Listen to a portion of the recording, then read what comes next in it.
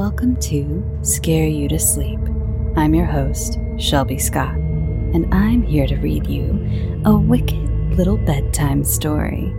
I'd like to start this week with a note from Stephen Bond, who wrote to me and asked if I would wish his wife and huge supporter of the show, Brittany Bond, a happy 6th anniversary. Happy anniversary, you two. Thank you so much, Brittany, for all you've done for me. Also, if you were looking for a reason to become a Patreon patron, I just released a 40-minute video on Patreon for my $5 and $10 patrons, so you'd have to join one of those tiers, where you can join me in wandering around Hollywood Forever Cemetery. Now, I am so excited for this week's story. This is an old, dusty ghost story. You know how much I love those. I haven't had one on the show in a while, and it is full of horror and gore that would honestly fit right in with modern horror. Seriously, someone needs to adapt this into a movie or a ride, like a haunted house ride at a theme park or something. It's a slow burn in the beginning, but I promise you it goes full metal. It's awesome. It's probably one of my favorite old stories. It was written by Ralph Adams Cram, who was a prominent architect in the early 20th century. He only dabbled in writing horror fiction a few times, which is strange. His other writing is completely not like this at all. He wrote a lot of books about being an Episcopalian, I think. But this story is one of his few horror stories, and it was published in 1895. Now, without further ado, this is In Kropfsberg Keep.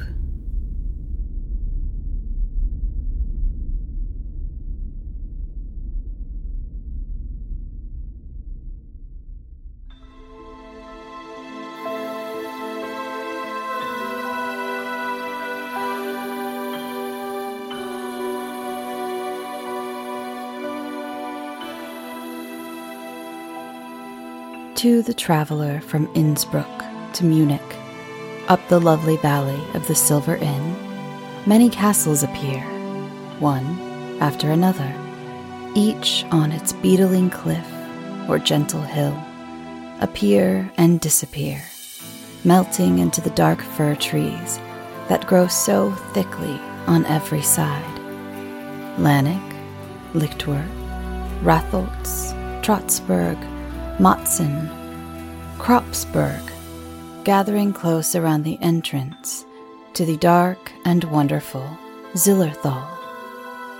But to us, Tom Rendell and myself, there are two castles only, not the gorgeous and princely Ambrus, nor the noble old Trotsberg with its crowded treasures of solemn and splendid medievalism, but little Matzen, where eager hospitality forms the new life of a never-dead chivalry, and Kropfsberg, ruined, tottering, blasted by fire and smitten with grievous years, a dead thing and haunted, full of strange legends and eloquent of mystery and tragedy. We were visiting the Von Sees at Matzen, and gaining our first wondering knowledge of the courtly, cordial castle life in the Tyrol, of the gentle and delicate hospitality of noble Austrians. Brixleg had ceased to be but a mark on the map, and had become a place of rest and delight, a home for homeless wanderers on the face of Europe, while Schloss Matzen was a synonym for all that was gracious and kindly and beautiful in life. The days moved on in a golden round of riding and driving and shooting down to Landl and Thiersee for chamois, across the river to the magic Akenzig, up the Zillerthal across the Schmerner Joch, even to the railway station at Steineck, and in the evenings, after the late dinners in the upper hall, where the sleepy hounds leaned against our chairs, looking up at us with suppliant eyes, in the evenings when the fire was dying away in the hooded fireplace in the library, stories and legends and fairy tales while the stiff old portraits changed countenance constantly under the flickering firelight, and the sound of the drifting in came softly across the meadows far below. If I ever tell the story of Schloss Motzen, then will be the time to paint the too inadequate picture of this fair oasis in the desert of travel and tourists and hotels. But just now it is Kropfsberg the Silent that is of greater importance, for it was only in Motzen that the story was told by Fraulein E., the gold-haired niece of Frau von C., one hot evening in July, when we were sitting in the great west window of the drawing room after a long ride up the Stallenthal. All the windows were open to catch the faint wind, and we had sat for a long time watching the Otzithaler Alps turn rose color over distant Innsbruck, then deepen to violet as the sun went down and the white mists rose slowly until Lichtwer and Lanneck and Kropfsberg rose like craggy islands in a silver sea. And this is the story, as Fraulein E. told it to us, the story of Kropfsberg Keep. A great many years ago, soon after my grandfather died, and Motzen came to us when I was a little girl, and so young that I remember nothing of the affair except as something dreadful that frightened me very much. Two men who had studied painting with my grandfather came down to Brixleg from Munich, partly to paint and partly to amuse themselves. Ghost hunting, as they said, for they were very sensible young men and prided themselves on it, laughing at all kinds of superstition, and particularly at that form which believed in ghosts and feared them. They had never seen a real ghost, you know, and they belonged to a certain set of people who believed nothing they had not seen themselves, which always seemed to me very conceited. Well, they knew that we had lots of beautiful castles here in the lower valley, and they assumed, and rightly, that every castle has at least one ghost story connected with it. So they chose this as their hunting ground. Only the game they sought was ghosts, not chamois. Their plan was to visit every place that was supposed to be haunted, and to meet every reputed ghost and prove that it really was no ghost at all.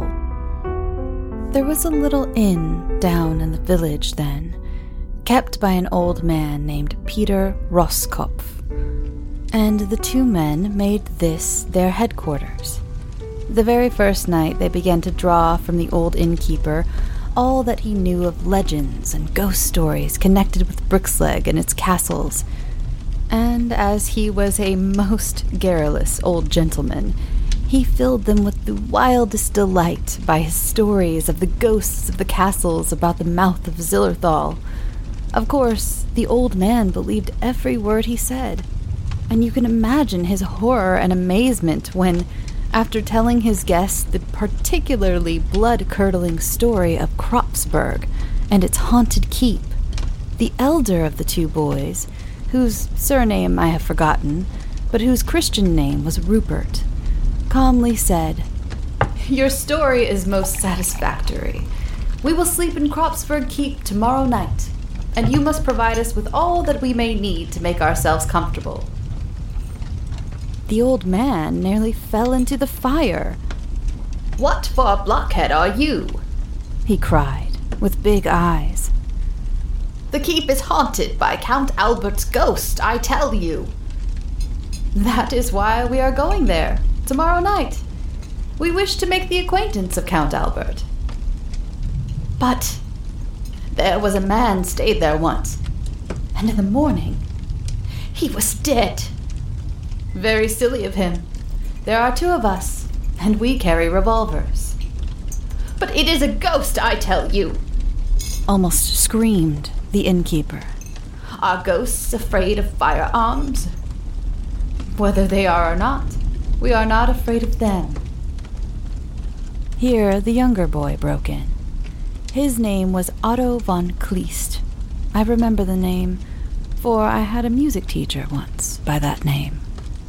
He abused the poor old man shamefully, told him that they were going to spend the night in Kropfsberg in spite of Count Albert and Peter Rosskopf, and that he might as well make the most of it and earn his money with cheerfulness.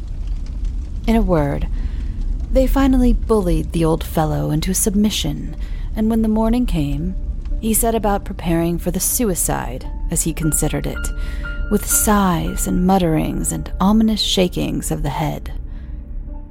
You know the condition of the castle now. Nothing but scorched walls and crumbling piles of fallen masonry. Well, at the time I tell you of, the keep was still partially preserved. It was finally burned out only a few years ago by some wicked boys who came over from Jönbach to have a good time. But when the ghost hunters came, though the 2 lower floors had fallen into the crypt, the 3rd floor remained. The peasants said it could not fall, but it would stay until the day of judgment, because it was the room above the wicked Count Albert, sat watching the flames destroy the great castle and his imprisoned guests, and where he finally hung himself in a suit of armor that had once belonged to his medieval ancestor, the first Count Kropfsberg.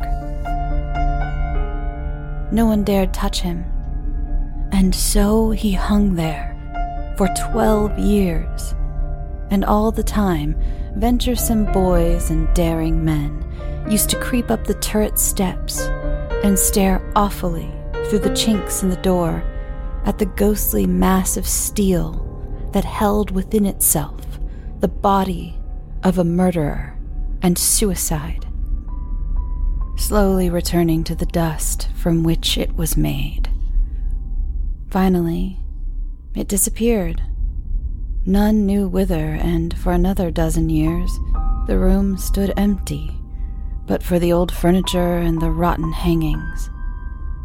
So, when the 2 men climbed the stairway to the haunted room, they found a very different state of things from what exists now.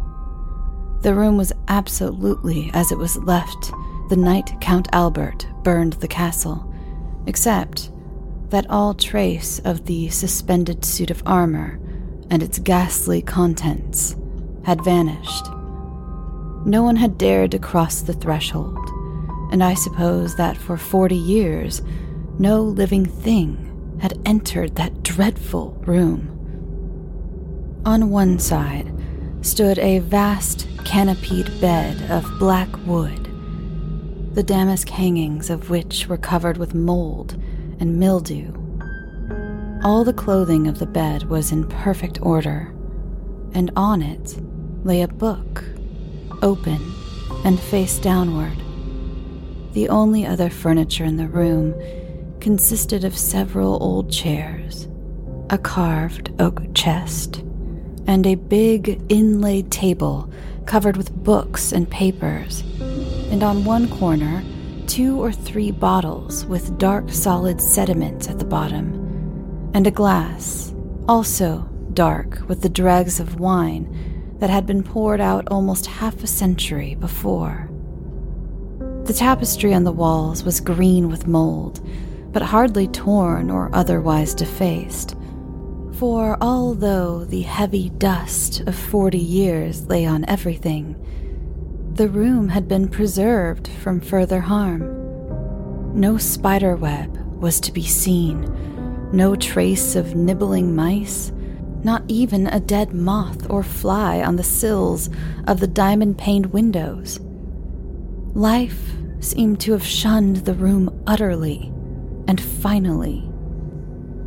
The men looked at the room curiously, and I am sure not without some feelings of awe and unacknowledged fear.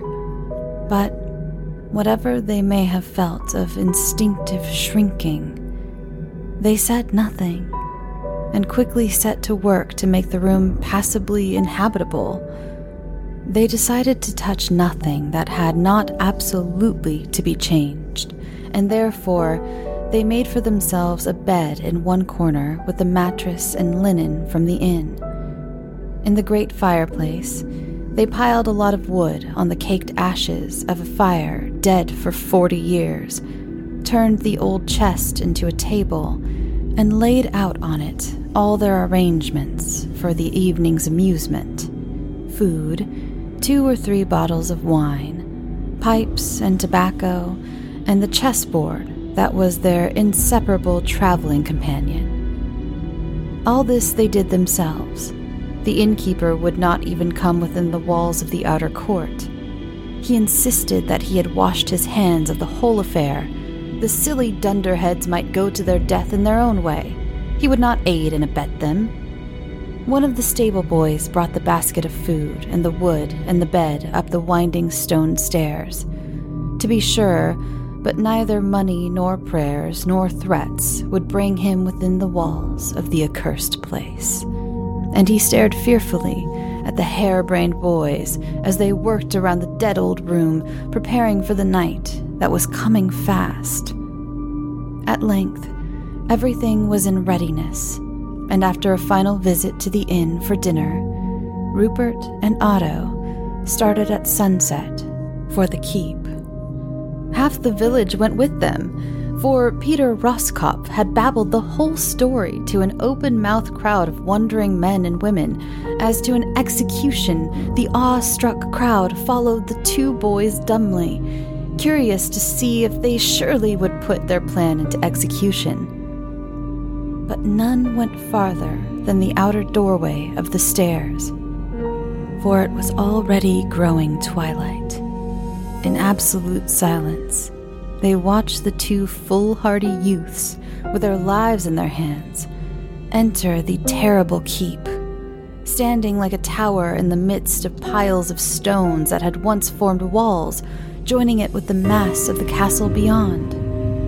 When a moment later, a light showed itself in the high windows above, they sighed resignedly and went their ways, to wait stolidly until morning should come and prove the truth of their fears and warnings. In the meantime, the ghost hunters built a huge fire, lighted their many candles, and sat down to await developments. Rupert afterwards told my uncle that they really felt no fear whatsoever, only a contemptuous curiosity, and they ate their supper with good appetite and an unusual relish. It was a long evening. They played many games of chess, waiting for midnight. Hour passed after hour, and nothing occurred to interrupt the monotony of the evening. 10, 11 came and went. It was almost midnight. They piled more wood into the fireplace, lighted new candles, looked to their pistols, and waited. The clocks in the village struck 12, the sound coming muffled through the high, deep, embrasured windows. Nothing happened. Nothing to break the heavy silence, and with a feeling of disappointed relief, they looked at each other and acknowledged that they had met another rebuff. Finally, they decided that there was no use in sitting up and boring themselves any longer. They had much better rest. So, Otto threw himself down on the mattress, falling almost immediately asleep. Rupert sat a little longer, smoking and watching the stars creep along behind the shattered glass and the bent leads of the lofty windows, watching the fire fall together and the strange shadows move mysteriously on the moldering walls. The iron hook and the oak beam that crossed the ceiling midway fascinated him, not with fear, but morbidly. So, it was from that hook that for 12 years 12 long years of changing summer and winter. The body of Count Albert, murderer and suicide, hung in its strange casings of medieval steel, moving a little at first and turning gently while the fire died out on the hearth, while the ruins of the castle grew cold, and horrified peasants sought for the bodies of the score of gay, reckless, wicked guests whom Count Albert had gathered in Kropfsberg for a last debauch, gathered to their terrible and untimely death. What a strange and fiendish idea it was.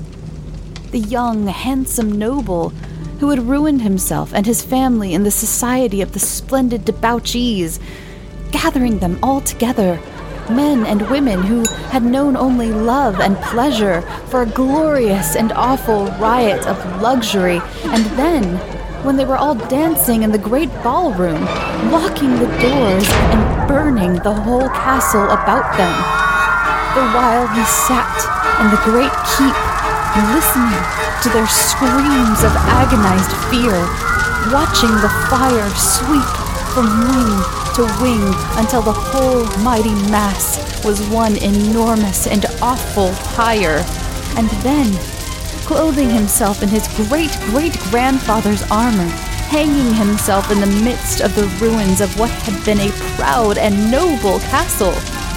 So ended a great family, a great house.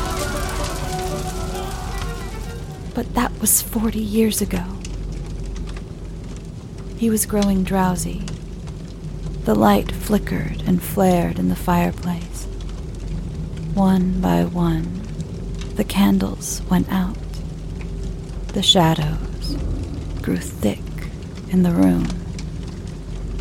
Why did that great iron hook stand out so plainly? Why did that dark shadow dance and quiver so mockingly behind it? Why? But he ceased to wonder at anything. He was asleep. It seemed to him that he woke almost immediately.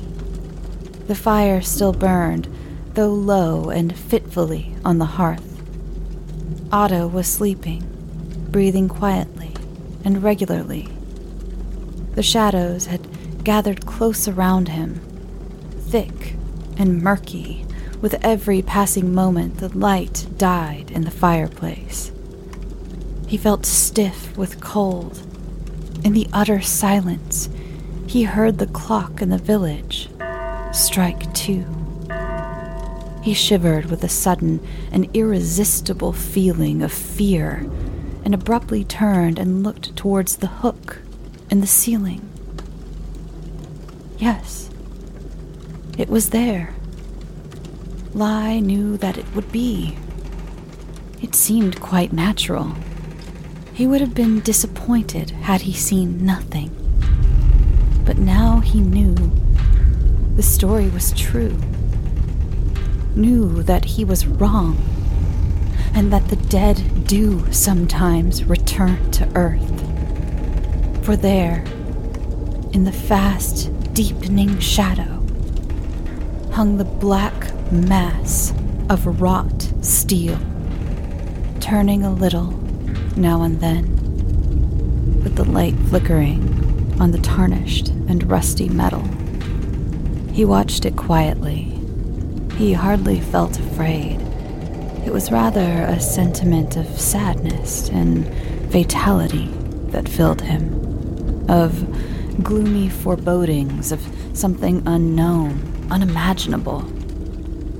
He sat and watched the thing disappear in the gathering dark, his hand on his pistol as it lay by him on the great chest.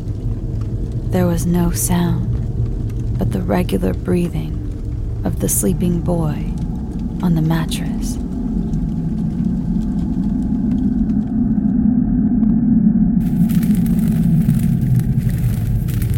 It had grown absolutely dark. A bat, fluttered against the broken glass of the window. He wondered if he was growing mad, for he hesitated to acknowledge it to himself. He heard music. Far, curious music. A strange and luxurious dance. Very faint, very vague, but unmistakable. Like a flash of lightning came a jagged line of fire down the blank wall opposite him. A line that remained, that grew wider, that let a pale, cold light into the room, showing him now all its details. The empty fireplace, where a thin smoke rose in a spiral from a bit of charred wood. The mass of the great bed, and in the very middle, black against the curious brightness, the armored man, or ghost or devil, standing, not suspended, beneath the rusty hook. And with the rending of the wall, the music grew more distinct, though sounding still very, very far away. Count Albert raised his mailed hand and beckoned to him, then turned and stood in the riven wall. Without a word, Rupert rose and followed him, his pistol in hand. Count Albert passed through the mighty wall and disappeared in the unearthly light. Rupert followed mechanically. He felt the crushing of the mortar beneath his feet, the roughness of the jagged wall where he rested his hand to steady himself. The keep rose absolutely isolated among the remains, yet, on passing through the wall, Rupert found himself in a long, uneven corridor, the floor of which was warped and sagging, while the walls were covered on one side with big, faded portraits of an inferior quality, like those in the corridor that connects the Pitti and Uffizi in Florence. Before him moved the figure of Count Albert, a black silhouette in the ever-increasing light, and always the music grew stronger and stranger, a mad, evil, seductive dance that bewitched even while it disgusted. In a final blaze of vivid, intolerable light, in a burst of hellish music that might have come from Bedlam, Rupert stepped from the corridor into a vast and curious room where at first he saw nothing, distinguished nothing but a mad, seething whirl of sweeping figures, white, in a white room under a white light. Count Albert standing before him, the only dark object to be seen. As his eyes grew accustomed to the fearful brightness, he knew that he was looking on a dance, such as the damned might see in hell, but such as no living man had ever seen before.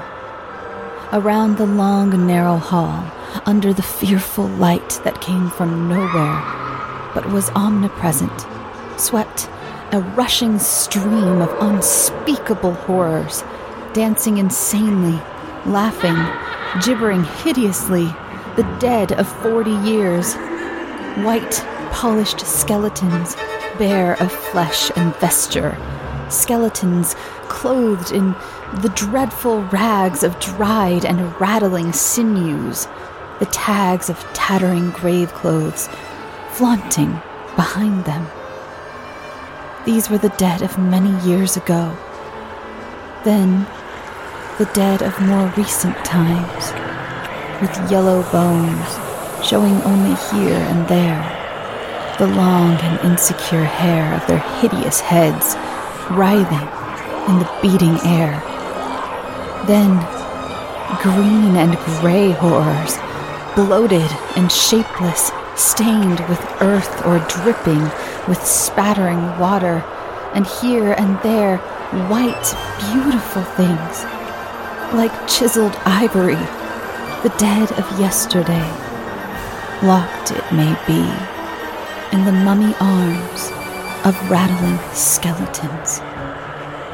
Round and round the cursed room, a swaying, swirling maelstrom of death, while the air grew thick with miasma, the floor foul with shreds of shrouds and yellow parchment, clattering bones and wisps of tangled hair, and in the very midst of this ring of death, a sight not for words nor for thought, a sight to blast forever the mind of the man who looked upon it, a leaping, writhing dance of Count Albert's victims. The score of beautiful women and reckless men who danced to their awful death while the castle burned around them. Charred and shapeless now, a living charnel house of nameless horror. Count Albert, who had stood silent and gloomy, watching the dance of the dead, turned to Rupert, and for the first time spoke.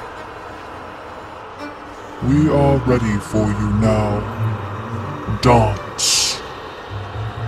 A prancing horror, dead some dozen years, perhaps flaunted from the rushing river of the dead, and leered at Rupert with eyeless skull. "Dance." Rupert stood frozen, motionless. "Dance." His hard lips moved. "Not if the devil came from hell to make me." Count Albert swept his vast two-handed sword into the fetid air while the tide of corruption paused its swirling and swept down on Rupert with gibbering grins. The room and the howling dead and the black portents before him circled dizzily around as with a last effort of departing consciousness. He drew his pistol and fired full in the face of Count Albert. Perfect silence. Perfect darkness. Not a breath. Not a sound. The dead stillness of a long, sealed tomb. Rupert lay on his back, stunned, helpless, his pistol clenched in his frozen hand, a smell of powder in the black air. Where was he? Dead? In hell? He reached his hand out cautiously. It fell on dusty boards.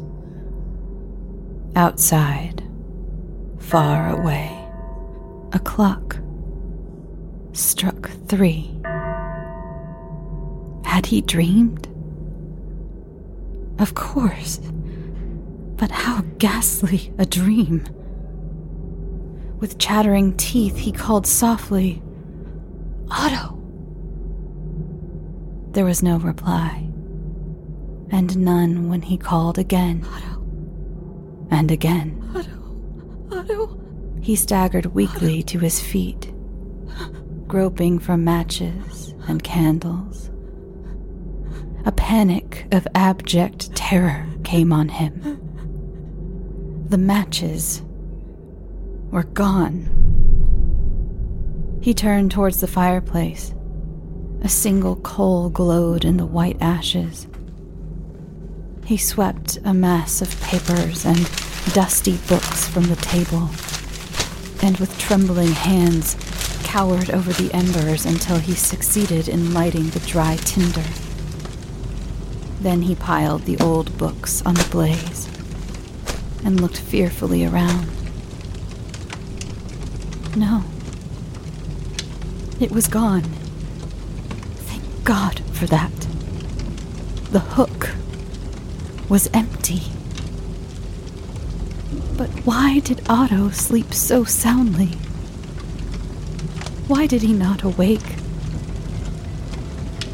He stepped unsteadily across the room in the flaring light of the burning books and knelt by the mattress. So they found him in the morning, when no one came to the inn from Kropfsberg Keep, and the quaking Peter Roskopf arranged a relief party, found him kneeling beside the mattress where Otto lay, shot in the throat and quite dead.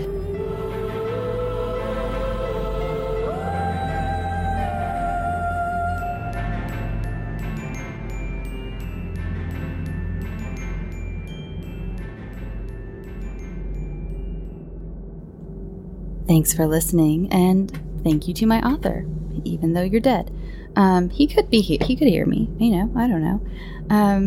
So if you like the show, thank you, first of all, and thank you for any of my new listeners. You can follow the show on social media if you'd like. It's Twitter, Instagram, and Facebook, all at Scary to Sleep. The Facebook is a group, so you do have to answer a couple questions to join. It's just to keep out bots and things. Feel free to just say podcast. There's also a spin-off group called Scary to Eat, where we talk about food. That one's pretty fun. It's a small little group. And what else? Is there anywhere else you need to find me or follow me? I have a few guest spots coming up. They're not out yet, so I will let you know about that. Again, the Patreon, that 40-minute video came out. It was my first vlog ever, so it's rough. It's rough. I talk about it a lot in the video. But it was a lot of fun. And honestly, when I was watching it back to make sure it was all cool, I found it pretty soothing, and that's rare because I don't normally find my own voice. I think that's pretty common. You don't find your own voice very soothing. You find other people's very soothing. But yeah, I thought I'm pretty proud of myself. So go check it out. Like I said, $5, $10 patrons, special little treat just for you. It's an unlisted YouTube link. I mentioned this in the video, but in case you're kind of on the fence, if you want to join Patreon, but you're like, I don't want to watch videos on Patreon, it's an unlisted YouTube link. So what you can do is open it up, start it on an app, and then, do the thing where you open it on your TV if you want to watch it on TV. It's what I do with all of the people I follow on Patreon, and I can watch it on the big screen, and it's great. What else? I baked a couple times this week. I had a sweet tooth this week. And I baked nothing from scratch this week. It was I'm not even talking about them. It's just like easy stuff. Easy stuff is great. I have nothing against easy stuff, but it was just nothing, that you don't know about. I'm sure you all know about refrigerator cinnamon rolls and Pillsbury cinnamon rolls and box brownies, which are the two things I made this week. They were great. It's just, you know about them already. I'm not going to talk about them. I have a lot going on that I'm going to be able to announce in a couple weeks. That is very exciting. No, stop. I know you're scared. It's not going to be like the last time. I promise. This is not going to be me locking myself in some weird cage for a year and a half. That's not what's going to happen. This is completely different, and it's very exciting. And I think some of you are going to be like real stoked for me. Like, I think a lot of you are going to be really stoked. I wish I could talk about it. I probably can't not talk about it, but I don't like talking about things until all the T's are crossed and I's are dotted. So you'll just have to wait. I don't have much else to talk about. It's pretty late. It's after 1 a.m. It's not super late, but it's late and I'm tired. So yeah, I hope that was enough rambling. I never know how much rambling you want. There it was. Okay, I'm going to do Patreon shoutouts next week because I lost my place. Patrons, if you saw, I'm sure you saw because I put out a thing, but stickers are finally in. I went and picked them up. It's great. They're the best ones I've gotten so far. I'm actually not even mad they took so long this time because the red finally, and this is the first time I've ever seen the red look like I want it to. So excited about those. Those will be going out soon since I just picked them up yesterday in the evening, and today I was editing all day. So yes, expect those.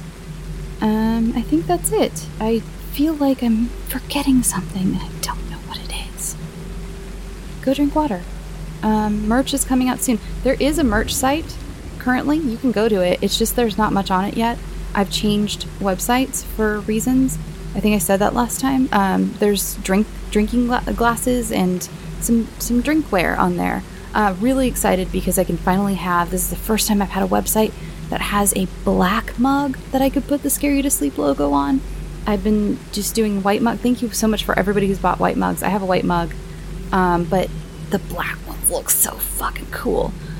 So there is a link in my link tree to those things that are on the current merch site, but I will be adding shirts and sweatshirts and yoga pants and all that shit, cool shit again. I promise. I'm excited to get some.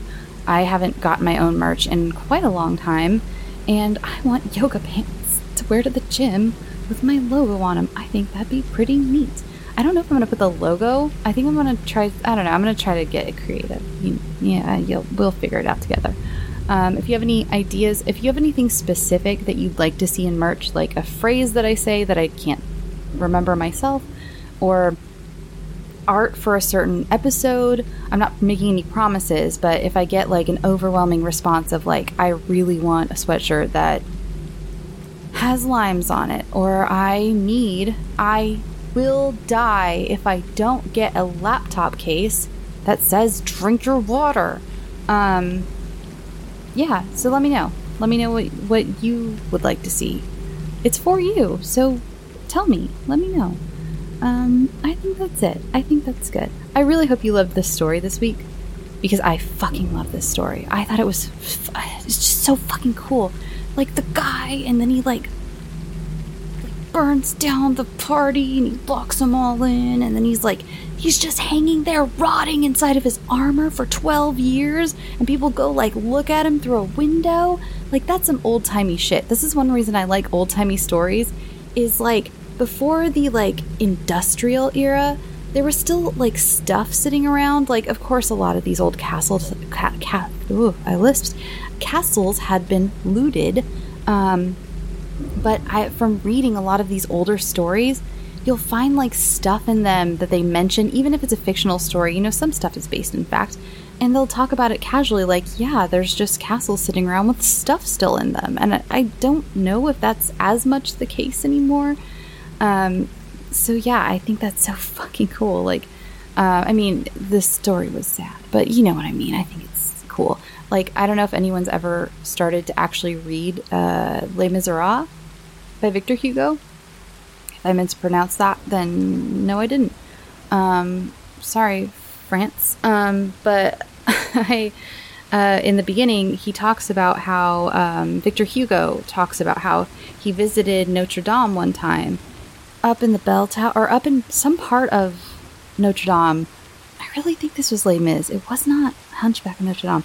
Getting my old classics mixed up maybe, but I'm pretty sure it was Les Mis, Victor Hugo, and he talks about how he saw a marking in this part of Notre Dame Cathedral that they were working on at the time in the 1800s. Like, they were working on it and repairing it, and they took down a wall or something, and there were, like, these markings on the wall from the time when the wall was built. Like, I don't really know exactly when Notre Dame Cathedral was built, but it was built a long time ago. And he talks about how, like, amazing it was to see, like, something so old. And it's like, and now that's so old. It's just old on old, and I love old.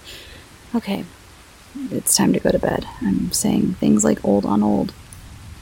All right, go drink some water. Go get some sleep, and sweet dreams.